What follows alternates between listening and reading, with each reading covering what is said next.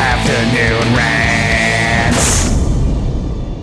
Laser 99.3 and 98.5, everything that rocks. Hey, what's up? It's Leah Rance, and I've got Amy K. Elaine on the phone right now, who is the executive director for the Downtown Northampton Association. Amy, I was reaching out to you because I saw that you guys are holding something called Feed the Frontlines. We are. Could you tell me a little bit about it? Sure. So this program, Feed the Frontlines, was actually the brainchild of a woman, Lisa Oram, who lives in Amherst, and started with just a general desire from a community to want to feed people. That's sort of a thing that many of us do when we're in a crisis or people are hurting. And so it was a real grassroots effort to raise some money to buy meals from local restaurants to feed frontline workers at Cooley Dickinson Hospital. And it started out in April with providing lunch for some of their crew. And we joined forces with Lisa, and we've expanded it so that we are doing lunch and dinner for the balance of April and for all of May for 30 staff at a time. Wow. That's an incredible 30 number. lunches and 30 dinners.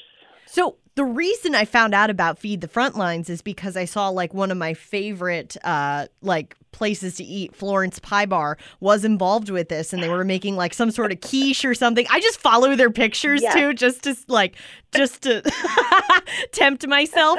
And and I saw that they were one of the restaurants that were providing. What other restaurants are involved with Feed the Frontlines?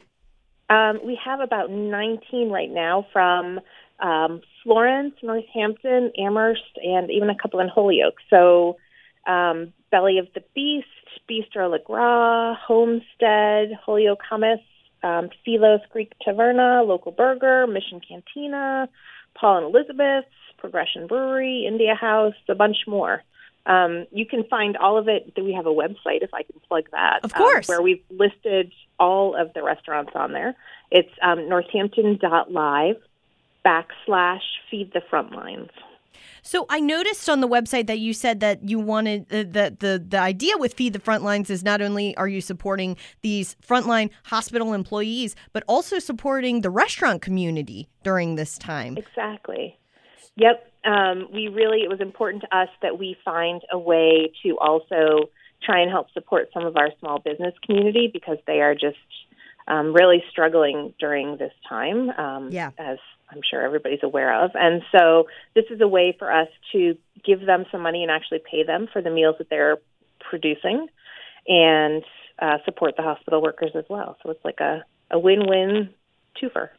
Absolutely. I completely agree. So if someone wants to get involved with this, how can they do that?